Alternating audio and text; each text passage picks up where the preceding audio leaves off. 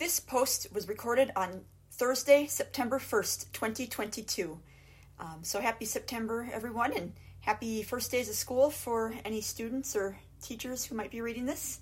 So this post is called On Human Dignity and the Sanctity of Life, Part 1.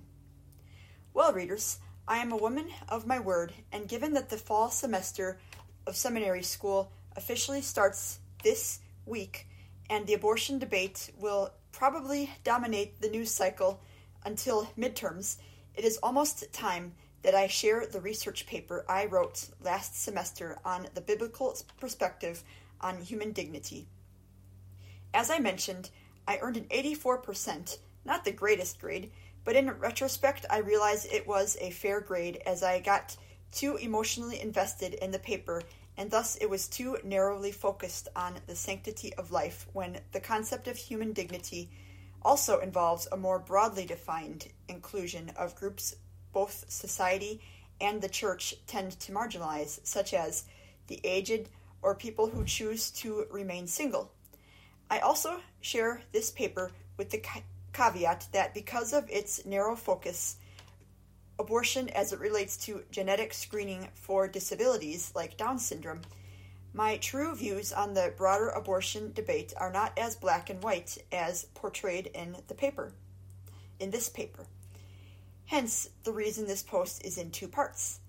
Since my paper is over 3,000 words, I am giving it a post of its own tomorrow. But before sharing my paper, I wanted to clarify my views on this issue because although I believe there is compelling biblical evidence that God regards the unborn as fully human, the extreme degree to which many fundamentalists have weaponized Scripture related to this subject sadly but understandably explains why so few people in my generation and the younger generations want to associate with Christianity, and I want to make sure readers understand that these are not my views. Furthermore, since Scripture does not explicitly address abortion, it is important that theologians approach this subject with humility.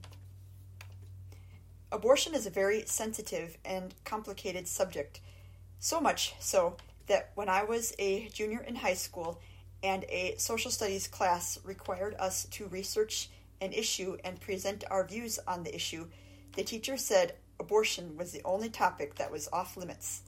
I chose the topic of capital punishment, an issue that I feared the teacher wouldn't accept because it also has to do with sanctity of life, but he allowed it because it wasn't abortion. So it is with a little trepidation that I am devoting a blog to this issue. My paper will also address physician-assisted suicide. But in these times, bravery, which I define as doing your best to speak truth and stand up for what is right, regardless of political or social consequences, is becoming ever more essential. So I am going to be brave. When I was a senior in high school, I heard some of my peers from an advanced literature class talking about The Handmaid's Tale. Out of curiosity, I downloaded it from Bookshare, but at the time it didn't get very far because the plot moves very slowly and I just couldn't stay engaged with it. But then a few years later, around the time Donald Trump was elected and society at large was raving about it, I decided I ought to give it another try. And this time, I could hardly put it down. I finished it shortly before the first season of the TV show was released on Hulu, and I engaged in much lively conversation with other female coworkers at the Social Security Disability law firm where I worked at the time about how scary the show was when you considered that real life seemed to be getting perilously close to resembling Gilead. Around that time, Mom found a YouTube video, unfortunately I could not find it again, in which Laura Ingraham was asked by the host of the Fox show immediately following her whether she would consider running for president, and she responded that she would, except for the fact that she believes women shouldn't work outside the home. Of course, the hypocrisy of this statement was glaring, given that she hosted a TV show and made millions of dollars, making her a real-life Serena Joy. What is even more astounding is that in an article the author, Margaret Atwood, wrote for The Atlantic, she said she stopped writing the book several times, thinking that the plot was too far-fetched. I do stand by my belief that the genetic testing industry should be regarded with a healthy degree of wariness, because, as my paper will explain, if society comes to accept abortion of embryos likely to be born with disabilities, high-tech eugenics, the implications would ultimately be devastating for everyone. But my paper overlooked 3 important truths. First, the presence of a genetic abnormality is not the reason behind most abortions. Second, people in privileged positions, men who will never experience pregnancy firsthand, as well as women whose wealth/whiteness insulates them, really have no business weighing in on all of the scenarios which for them are merely hypothetical. While I am qualified to advocate for children with disabilities, in retrospect I realize that I am not really even qualified to judge mothers who choose to abort a child likely to be born with a disability, because I am in a position of privilege as a white woman born into a comfortably middle-class family who has never gone a day without excellent health insurance and attended an affluent school district that was able and willing to provide all of the support I needed. One subject that was briefly discussed in the Shake the Dust interview with Dr. Amy Kenny, which I mentioned in a previous post, is the idea that mothers who choose to abort babies with genetic abnormalities are not necessarily cold-hearted proponents of eugenics. Systemic racism, generations of poverty, and constant cuts or threats of cuts to welfare programs trigger the legitimate fear for expecting mothers from less privileged backgrounds that they will not be able to properly provide for a child with disabilities. Ideally, we should prioritize robust legislation that rectifies our history of systemic racism and strengthens social safety nets, which would assuage the fears of these mothers. But in the meantime, no one has the right to judge them for choosing abortion. But most importantly, all of the hypothetical scenarios bandied about by politicians are what my paralegal textbooks would call red herrings, rabbit trails the opposing party coaxes you down to distract you from the real issue at play. In The Color of Compromise, which I read last semester, the primary focus is racism, but Jamar Tisby also briefly discusses the history of the abortion debate because it is actually relevant to systemic racism.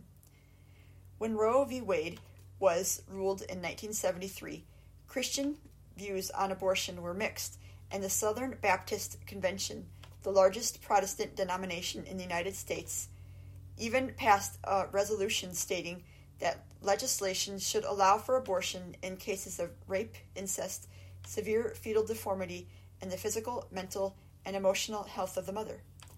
But when Christian fundamentalists were unsuccessful in their efforts to resist racial integration of schools, they needed a new issue to coalesce a voter base around to maintain their power and influence. The issue they ultimately decided to focus on was abortion. And while the pro-choice platform of Democrats seems kinder on the surface, the truth is that both sides now use the abortion issue to raise money and gain power and influence. Personally, I wish culture influencers would do more to promote responsible behavior by both parties in a consenting relationship to avoid unwanted pregnancies rather than getting an abortion after the fact. At the same time, earthly governments have no business legislating morality. I look forward to the day when the whole world lives under a righteous Christian government, but given our fallen state, we can't and should not establish such a government by our own power. In 18th century America, many feared that government disestablishment from religion would mean the end of religion and moral disaster. While I don't have official statistics on how many Americans became religious nuns immediately following disestablishment, nuns being spelled N-O-N-E-S, meaning no religion, so on how many Americans became religious nuns immediately following disestablishment, there were no doubt some people who chose this path. There were definitely deists influenced by Enlightenment philosophy such as Thomas Paine's Age of Reason, who respected Jesus' teachings related to morality, but rejected the supernatural.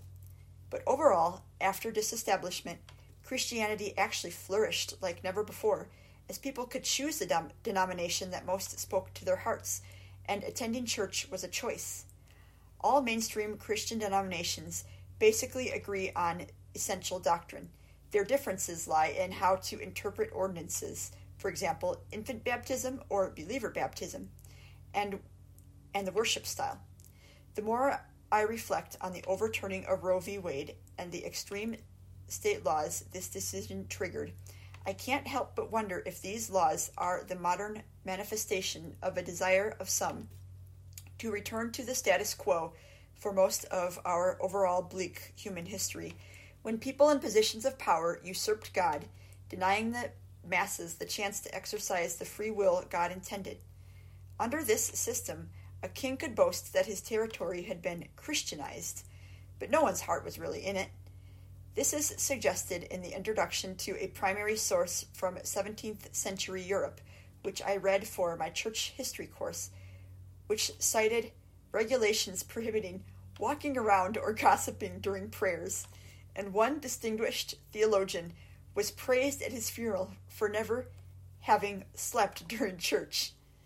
Thomas Jefferson had many flaws, most notably his hypocrisy in championing freedom while owning slaves, but we should all be grateful for his wisdom in pointing out that if an all-wise and all-powerful God chose not to coerce the bodies or minds of men and women, what gives us fallible, uninspired men the right to do so?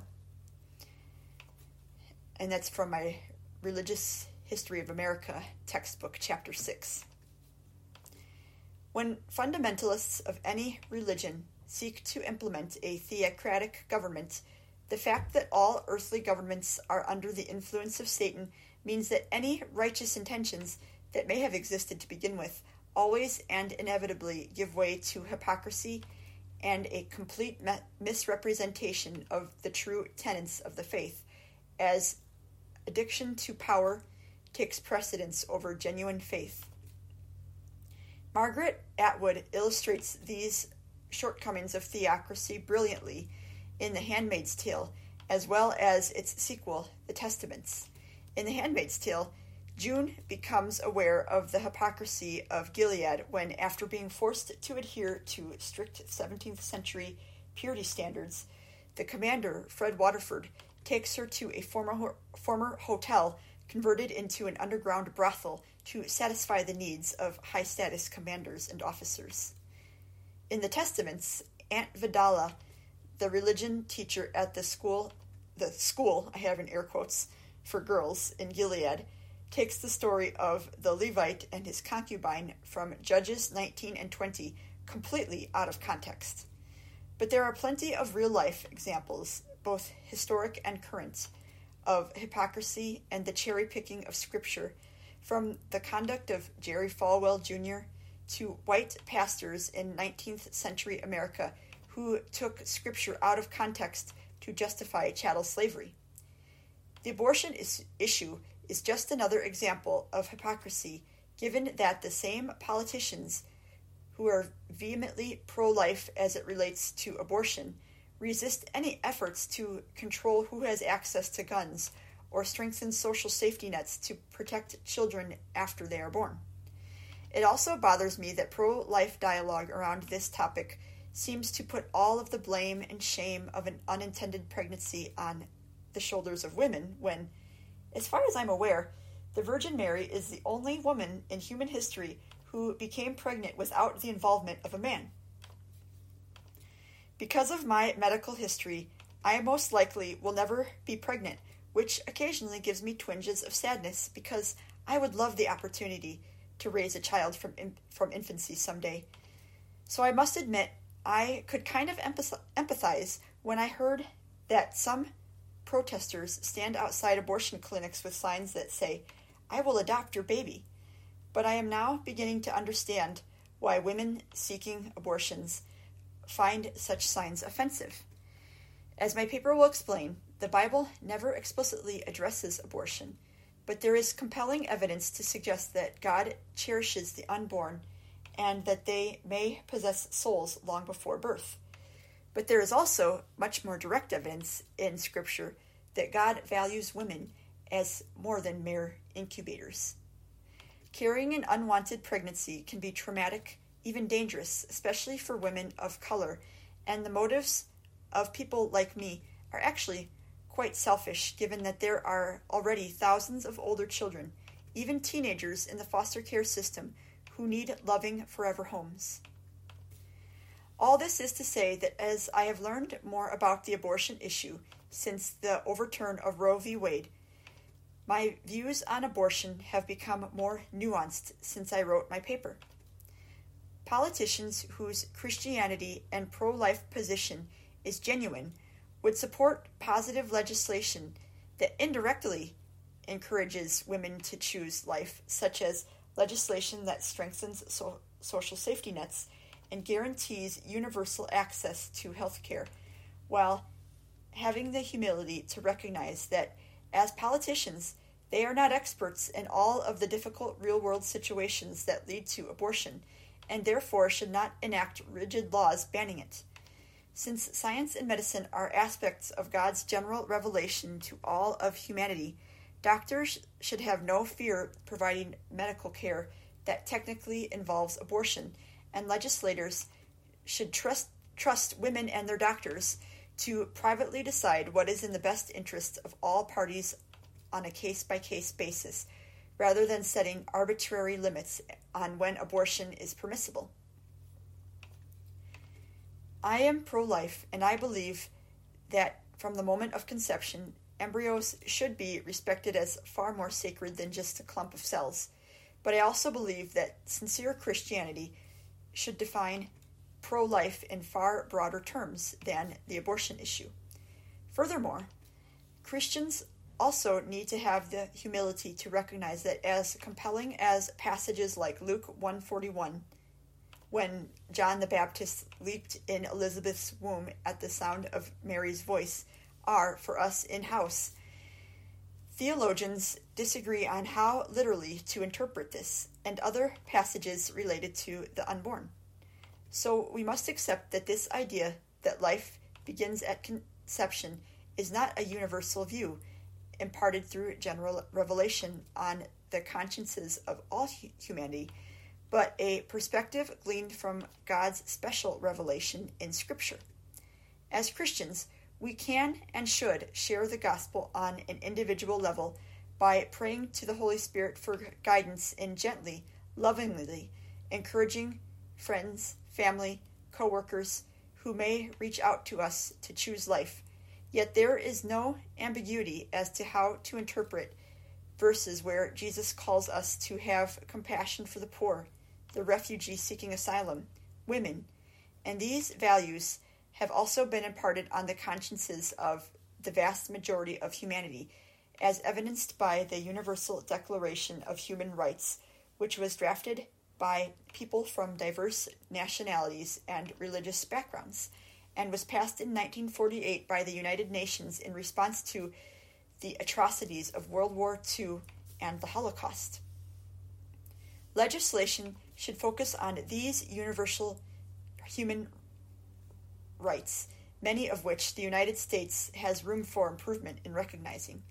But we should leave the judgment of women who seek abortion to God.